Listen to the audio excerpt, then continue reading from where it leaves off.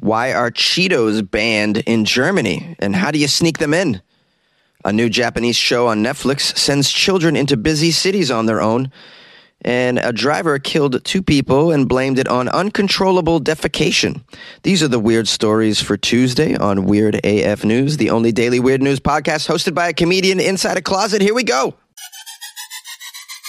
Why are Cheetos banned in Germany, and how do they sneak into the country? This is the conundrum in Germany, it turns out, where due to some trademarking by the country's largest snack food corporation, Cheetos have been illegal since 1980. Are you guys aware of what Cheetos are? Pretty popular in the States. They're a cheesy snack.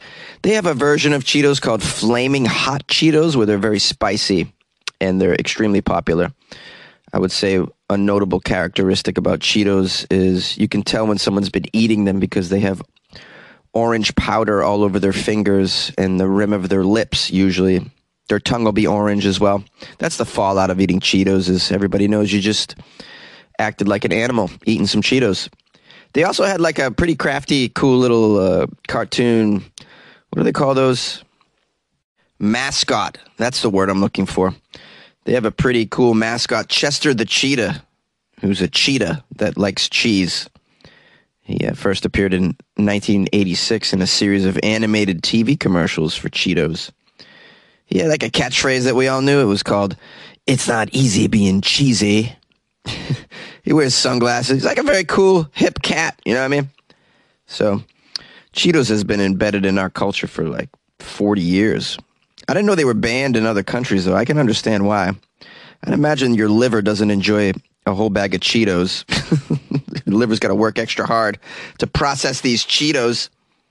Now, I thought they might be illegal in Germany for health reasons, but no, it's because of competition. For over 4 decades, the Dusseldorf-based conglomerate called Intersnack, who's kind of dominates the German market with their chips and pretzels and corn puffs, etc. This company, Intersnack, sues anybody who dares to sell Cheetos in Germany on the grounds that the name Cheetos is much too similar to that of one of their snacks called Cheetos, Chitos.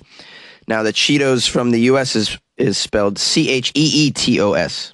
So, yeah, it's like a language thing, but it's also a competition thing, of course. Now, apparently you can sell the American Cheetos as long as the name is invisible. So some stores put a sticker over it. But censoring these Cheetos won't guarantee you safety from the wrath of the Intersnack group. It says earlier this year they fined somebody €2,500 because the sticker they'd slapped over the Cheetos logo on each bag could be easily removed, thus leading to brand confusion. But now it says here, Intersnack's marquee chip brand is called Cheetos with no T, Chios with no T. And if you Google Cheetos with a T, the first result you get is Cheetos with EETOS question mark. You looking for Cheetos? And the person who wrote the article that I'm digging into says that no German person that they've spoke to, young or old, has ever seen a Cheeto, Chito, ever. They're not sold in stores or online anywhere. The only proof of their existence, in fact, is a page on the Intersnack Group website, which features a photoshopped-looking bag of circular snacks described as the airy, crispy rings of delicious potato dough with an aromatic cheese note refined with delicious onions. Sounds delicious? Okay, so what's going on here? This company's banned Cheetos because they claim they have a Cheetos, but now they don't really sell those Cheetos? No one's ever seen them before? It's just, this whole competition thing creates like monopolies, and at the end of the day, the consumers are the one losing. Competition it makes the world better for us because then snack companies have to get better and better, sometimes even cheaper and cheaper, more creative, more delicious. And then we all win because we get cooler snacks, a more variety of snacks. It's just a damn shame that you can't get Cheetos in Germany. Cheetos are quite delicious. They're not very good for your body, but they're delicious. I mean, if you don't care to have a Cheetos body, you know the one. It's kind of like a pandemic body, except for orange. I mean, your fingers are all orange. Your face is kind of orange. But yet, they're delicious. Now, if you want Cheetos in Germany, you have to sneak them in the old-fashioned way. It says here in the article, many Americans who live in Germany are sourcing their Cheetos the good old-fashioned way by stuffing suitcases full of them every time they hit America. So it says here, that's how Chris Haskins gets them. Chris Haskins runs the kitchen at Berlin craft beer pub, Manifest Taproom. He garnishes his signature mac and cheese with some Cheetos. Here's a quote from him. I knew I wanted to be American style, and I wanted it to stand out visually. It's the super artificial color, that pinkish red. When you bring it to people's tables, there's definitely a wow factor, thanks to these Cheetos. Every time Haskins goes to see his family in Washington, D.C. or Atlanta, he brings back 10 bags of Cheetos.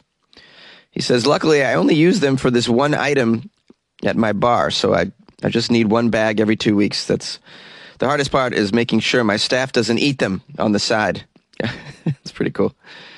Wow, this sounds like a pretty crazy underground black market Cheetos operation going on over there. Sounds like I could make some extra money flying over to Germany with bags of Cheetos. Have you guys heard of Cheetos in other places in the world? I know some of you are in other places. Have you heard of them? They're pretty popular over here. Call my show, 646-450-2012.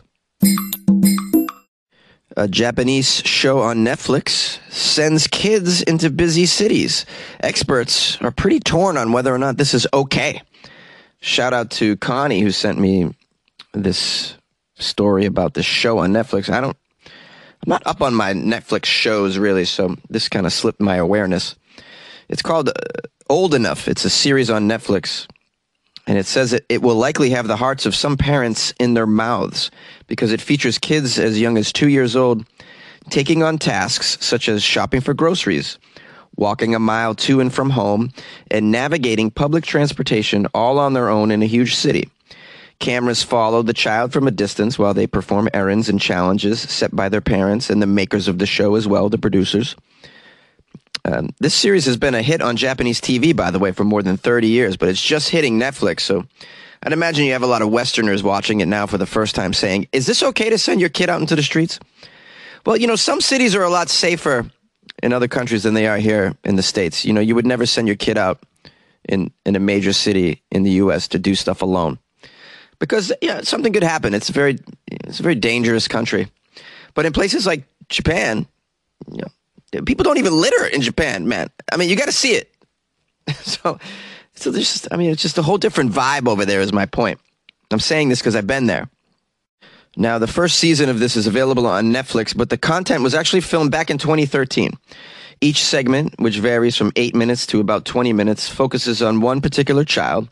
In the first episode, Hiroki, an adorable 2-year-old, is dispatched to a local supermarket. His mom sends him on the mission with a 1,000 yen bill in his pocket. She tells him to buy some fish cakes, curry, and a bunch of flowers. The Netflix version uses subtitles to translate the commentary.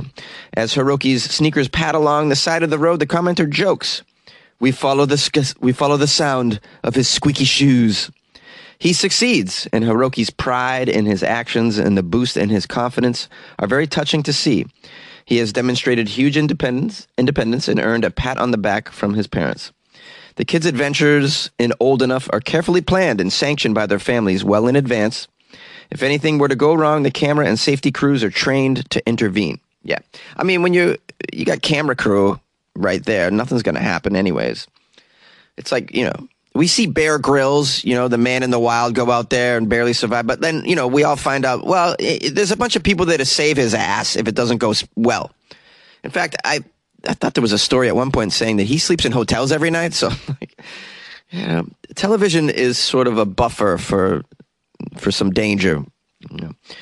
It says here, parenting experts. They interviewed some parenting experts. Oh, boy, let's hear what they have to say. You ever notice that a lot of parenting experts don't have kids? That's pretty funny. 2 parenting experts who spoke with the media about their views of Old Enough had different takes on this show. Someone named Lenore is the president of a nonprofit advocating childhood independence group, said she was encouraged by the series. She says, it's nice to turn on the TV and see a show where kids run errands and are happy and successful. She described the parenting culture in Japan as more relaxed than in the U.S. She said, in America, we only see kids as being in danger.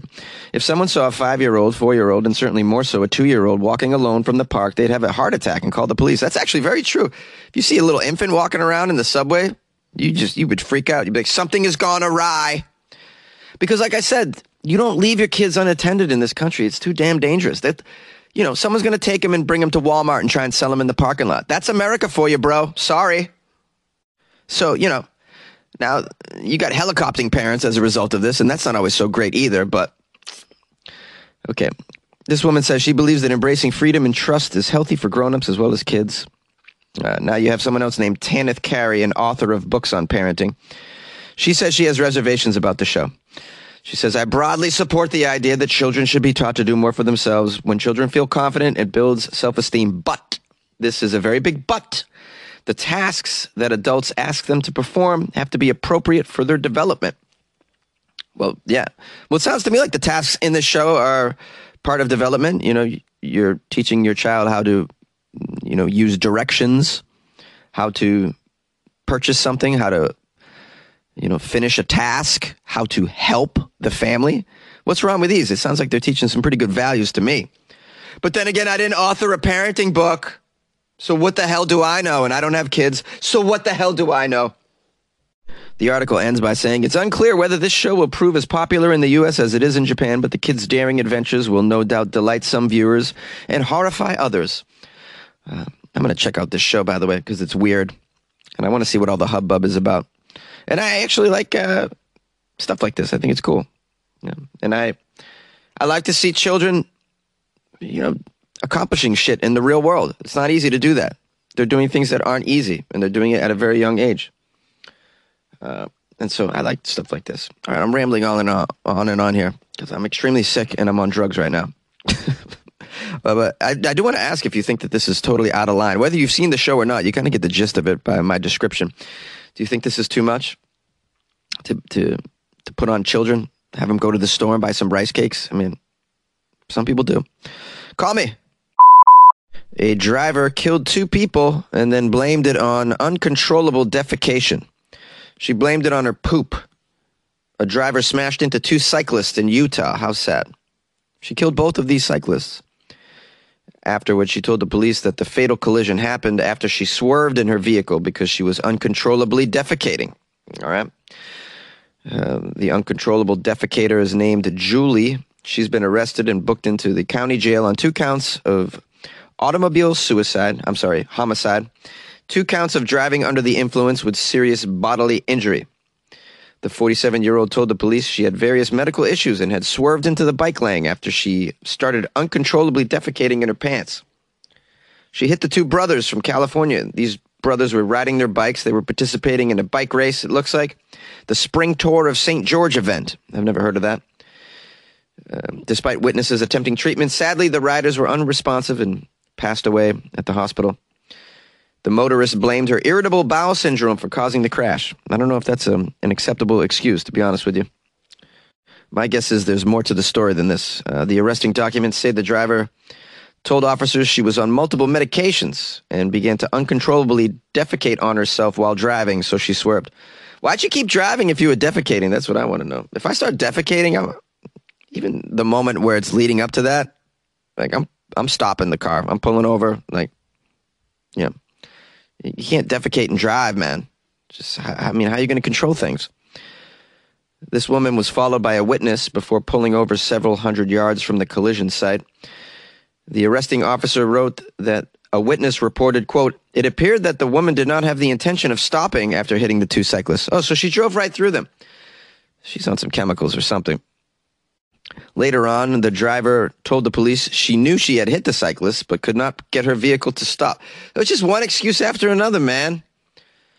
Arresting documents state that she failed a sobriety test. Okay, so she's messed up. This is what's going on. She's messed up like I am right now. I'm on this drug right now. I popped a bunch of pseudoephedrine because I can't breathe out of my face. I just feel like I'm so stuffy and it's terrible. I can't drive like this, man. I would probably uncontrollably defecate as well. Have you guys ever had pseudoephedrine and like 3 cups of coffee? It puts you in a really crazy place. I'm in a crazy place right now, but we're pushing through, guys. We're pushing through in the closet. Okay, so this woman admitted the previous day taking fentanyl. No, boy. Okay, she's, this isn't your ideal driver here, unfortunately. And you got two innocent people passing away from it. So sad. So sad. When I first jumped into this article, I had the best of intentions to sort of try and make it funny because you got someone who's blaming a car crash on uncontrollable defecation. So on some level, it's pretty funny. But then you got two people being killed by it. So this is pretty sad at the end of the day. And I hate to end the show on such a sad note. There's just some people out there that, if you're an uncontrollable defecator and you know that, and you're going to get behind the wheel and you're going to operate heavy machinery, I suggest the diaper. They have them now for adults. You can get some diapers and you can go about your life with the diaper. You can operate a vehicle. You can, go to the axe throwing bar. I'd imagine wearing a diaper at a sporting event would be cool because you could just keep drinking. You never have to get up from your seat and go to the bathroom because those bathroom lines can be outrageous. Have you been to a Dodger game? It's just outrageous.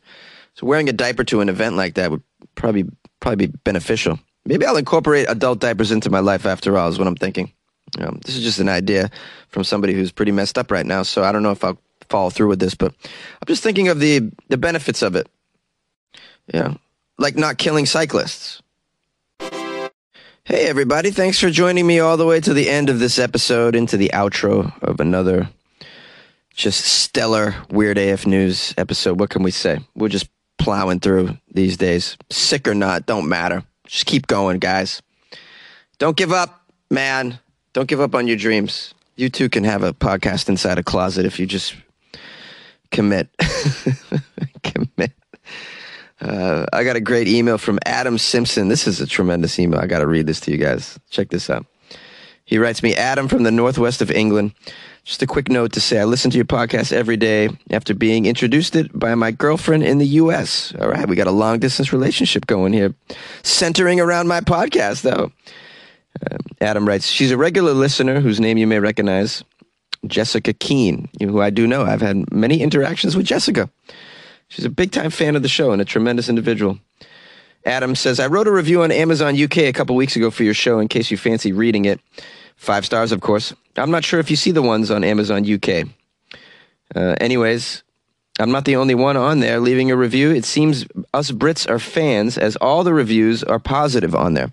So I actually looked it up and I found my Amazon UK page. And yeah, all of the reviews are good. It's pretty cool. I didn't even see this. I didn't even know this existed. Someone did write me a review on this UK site and then did a screenshot and sent it to me. That was Allie.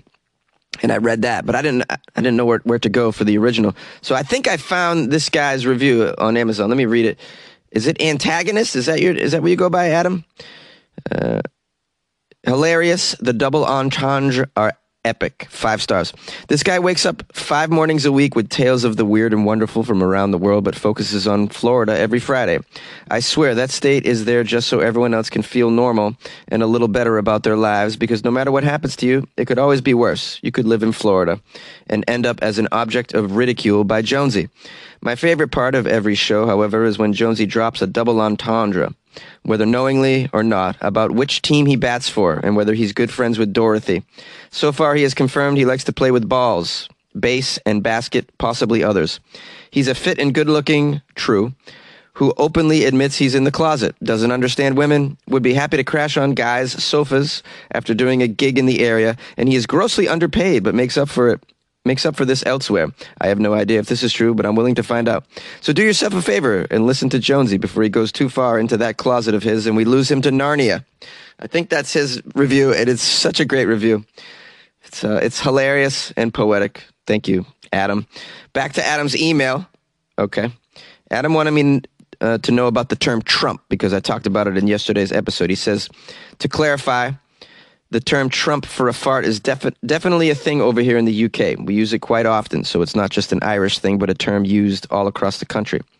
Then he writes, can I ask a request? As I'm over here in the UK and Jessica is over there in New Jersey, I miss her so much when we're apart. Can I ask that you give her a shout out and tell her that I love her so much? I tell her every day, but I think it'll put such a smile on her face to hear it on Weird AF News. Yes, so I'm reading this email, and now I have to say to Jessica Keene, who's I assume is listening, that, hey, Jess, Adam loves you. Adam loves you so much.